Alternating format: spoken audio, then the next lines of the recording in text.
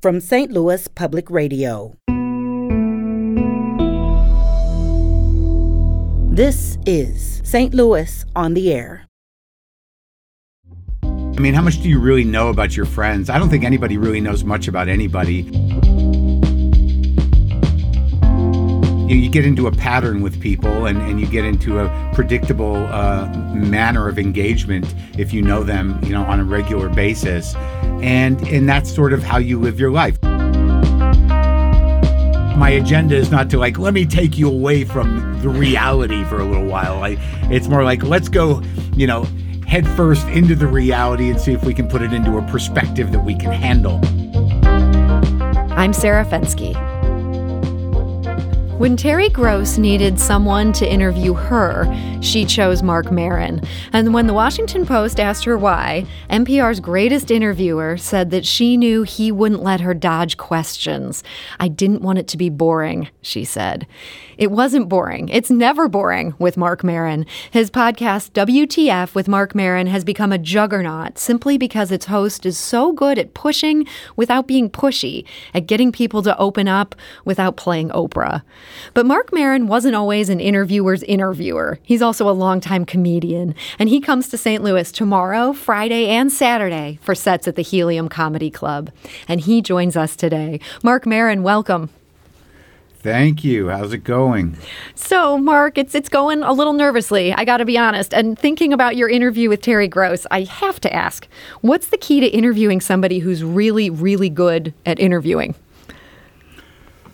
Well, with her, it was really about, she at that time, she wasn't really that public a personality. So although she's a great interviewer, nobody really knew much about her. And there actually wasn't that much information available about her. So what little information I could find, I just saw where the gaps were. And I poked around in the gaps. And then it sort of unfolded. There was a whole backstory there and a sort of present story to her life that I don't think had ever been shared up until that point. And we did it live, which made it kind of exciting. So this is not advice that's really going to help me today. I feel like there are no gaps in your life. We all feel like we know everything about you. Yeah, well, there's a lot. I mean, but there is, about 23 hours a day that, I live without being, public or talking to people. This is true. There are some things in my life that I imagine I've kept to myself. But most of the big moments, I think that's probably true. I do. My style is to be fairly transparent and candid and, too much information guy. And it's a big part of what people respond to with your podcast. You told Terry in that interview, which was just great, you said you interview in part to get your deep emotional needs met.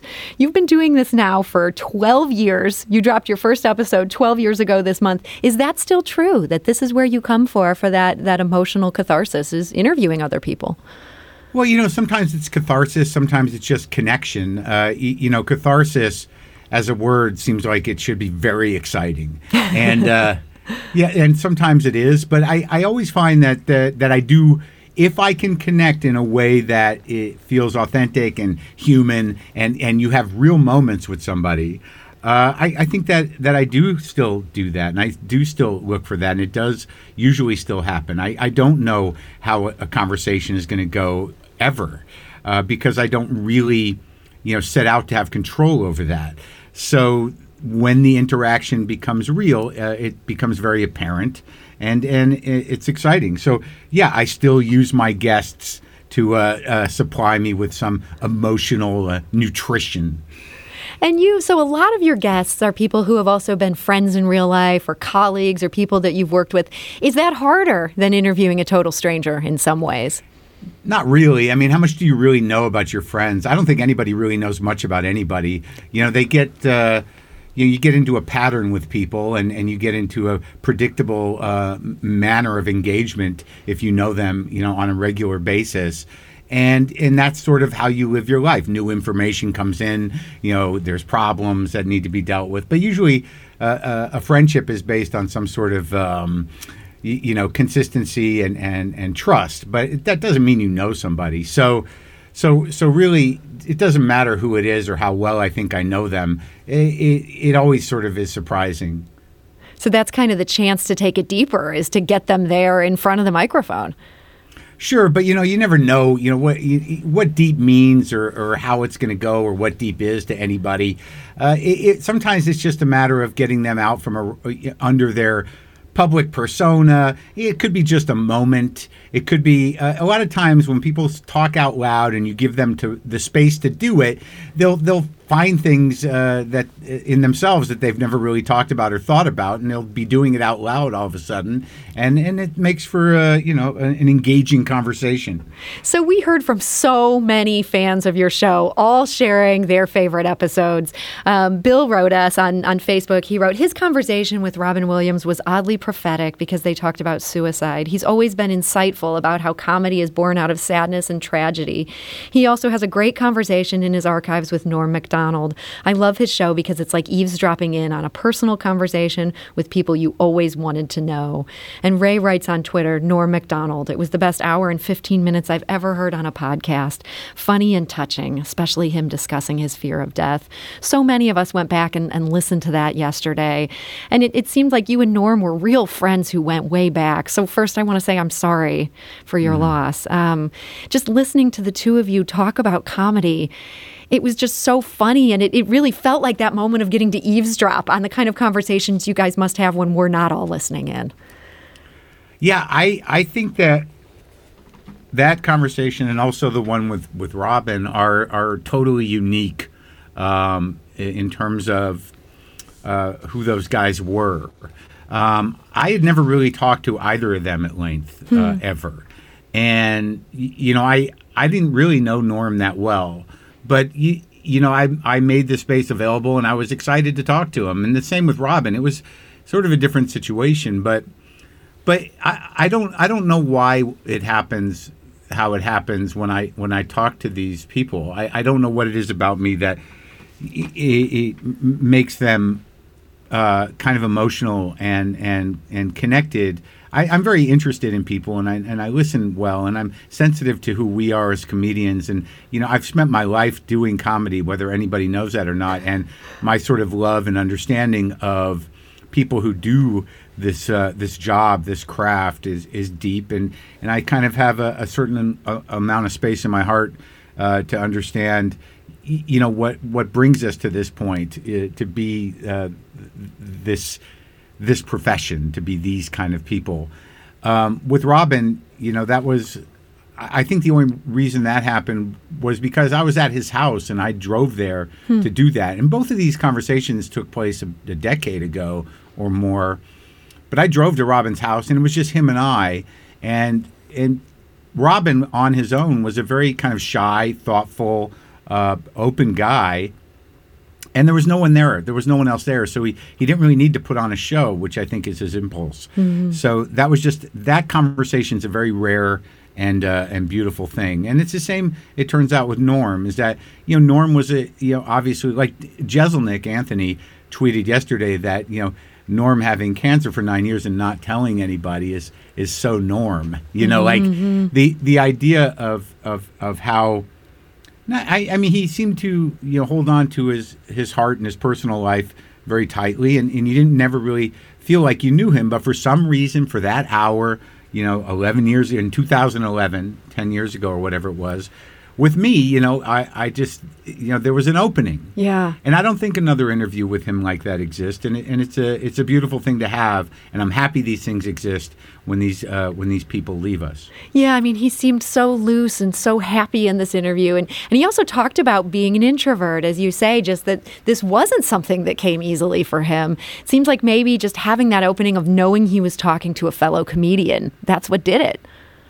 Yeah, sometimes people are just ready to talk, and it's exciting to talk when they feel like, I do think some of it has to do with my need to connect with people. I think I'm sort of very immediately, codependent or enmeshed or have a desire to sort of relax my boundaries, which is not that hard, and really kind of integrate into someone else's story and be part of it and be part of what they're talking about. So, like, in a way, even though I'm abrasive and cranky and interrupt a lot, I am pretty selfless in these interviews emotionally, and I think you can just feel that, you know. Yeah, I mean, another interview that everybody's been replaying a lot recently where I really felt that was with Michael K. Williams, the great actor who played Omar on The Wire, had some other wonderful roles. And listening back to that conversation, you guys are both so in the moment and you're connecting with him so deeply. He's not a comedian. This was an actor. Have you listened back to that interview?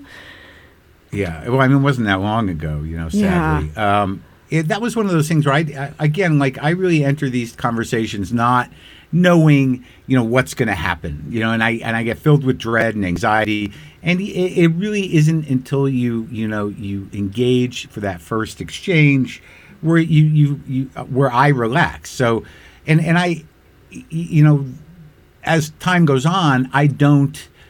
I do even less preparation than I used to, and I try to get a sense of somebody. But him and I had the common language of sobriety to have a conversation about that.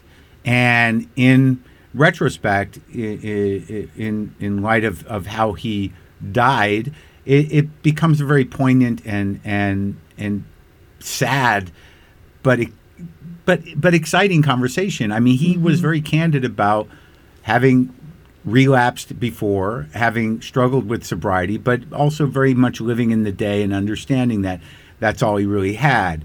And I think to lose somebody like that, who was that alive and that aware of the sickness of addiction, it's powerful on a couple of different levels. And I think it's helpful as much as it is sad in retrospect. Yeah, I mean, it's a tough interview to listen back to, but it's also, we all see so many clues there. He says, I believe in some form or fashion we're all addicts. And you're somebody where you no longer have that drug problem. Where do you find yourself feeding that Jones these days? That's a little personal. I got to get that thing that nobody else has asked you, right? Oh yeah, no. I mean, look, man. I spread it out. You know, I'm relatively compulsive. I'm older now. You know, I don't.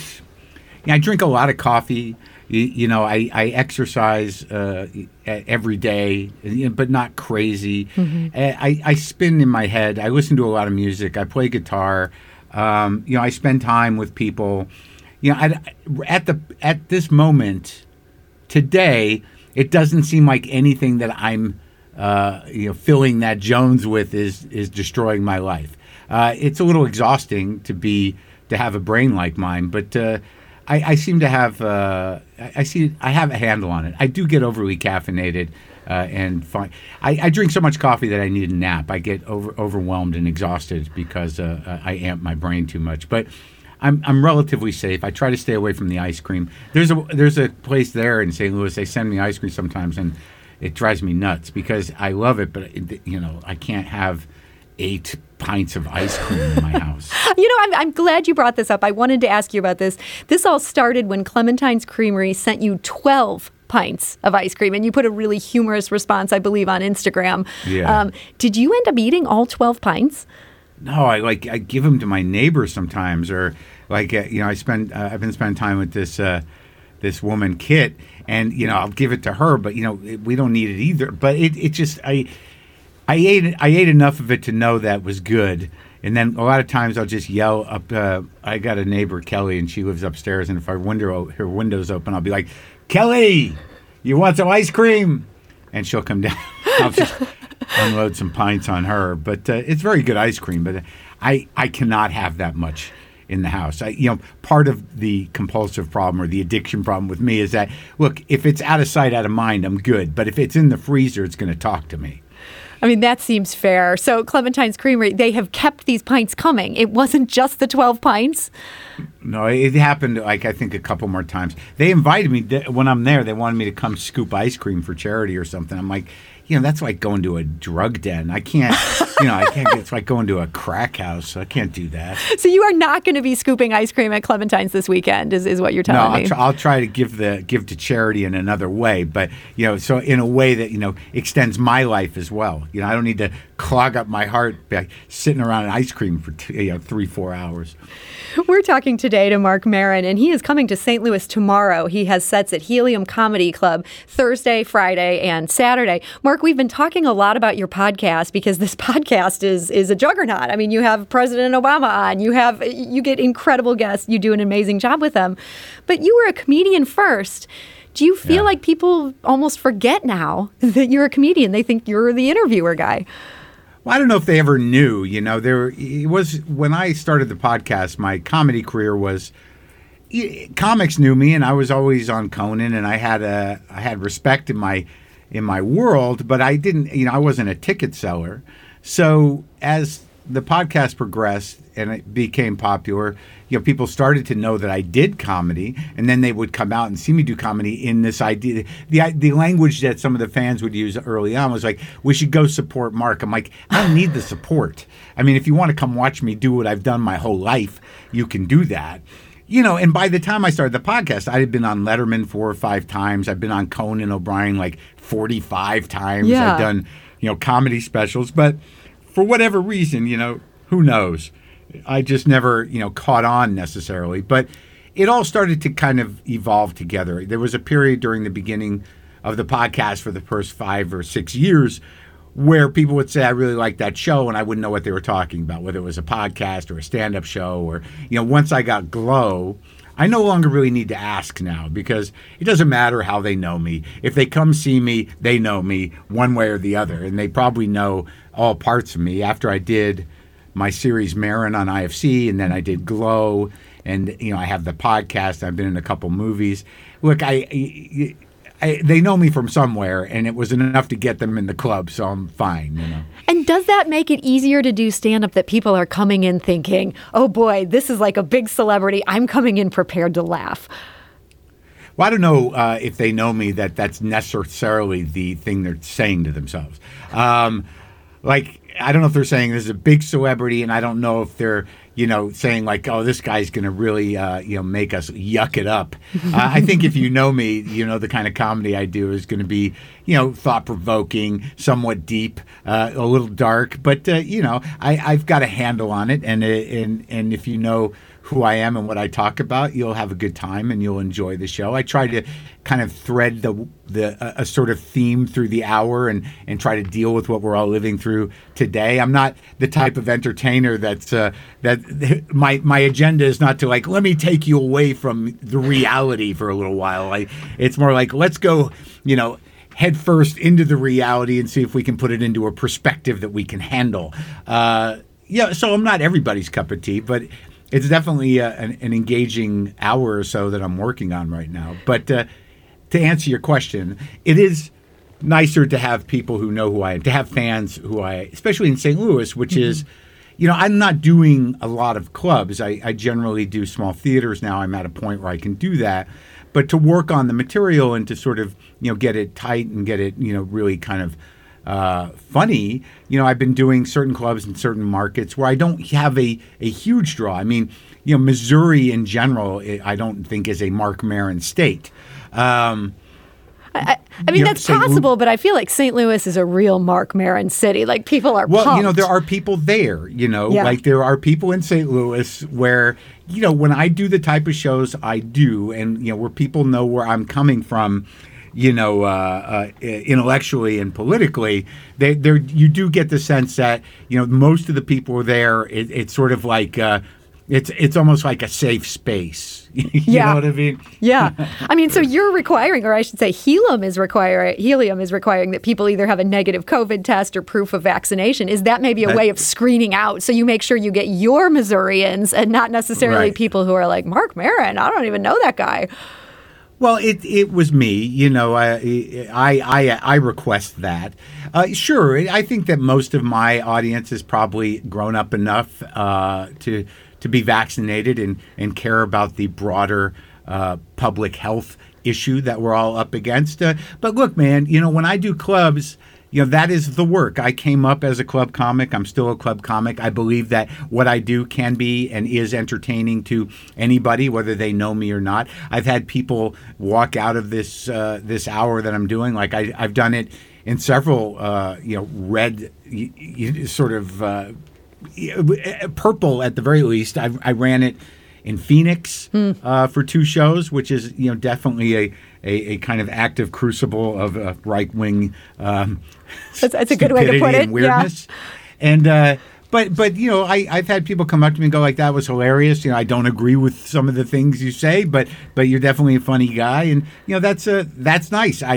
That's encouraging to me that Americans who can handle that and still can speak that way and still engage with that type of honesty as opposed to kind of a tribalized defensiveness was encouraging. So I encourage anybody to come. I mean, but you do need to be vaxxed or recently tested, because I don't want any of my people to get COVID unnecessarily. I'm going to test myself here at home in an hour or two. Okay, yeah. I mean, that seems like a good precaution there. One last question I have for you today. I saw the promos for one of your shows in LA, and it said you were doing comedy, but you were also playing music. Is that something people can expect at the St. Louis show? No, I'm not. I've done that once, and I put together a little band, and it's just been a lifelong dream. And at this point in history of the world and of me, I'm kind of trying to check a few things off the bucket list, and playing with other people on stage and singing and doing that is something I've been enabled to do by this place here in LA. But I'm not touring with the band. Touring with the band. Okay. There will be no music this weekend. But there will be comedy. Marc Maron will be at Helium Comedy Club. Again, that's tomorrow, Friday, and Saturday. Ticket info at WTFpod.com/tour. Marc Maron, thank you so much for joining us today. Sure. Thanks for talking.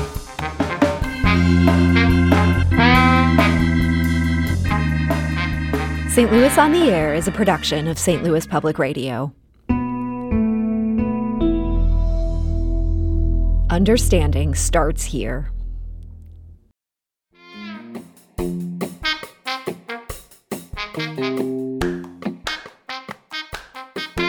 Do you find yourself regularly listening to episodes of St. Louis on the Air?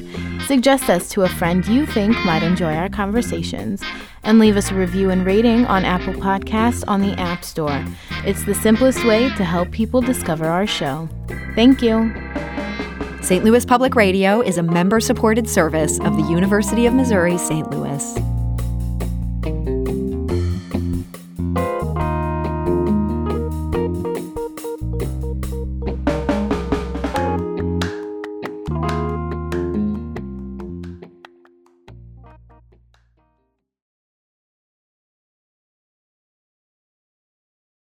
Support comes from the Missouri Forest Products Association, committed to conservation and careful management of the state's forests to make them more resilient and better habitats for wildlife. ChooseWood.com.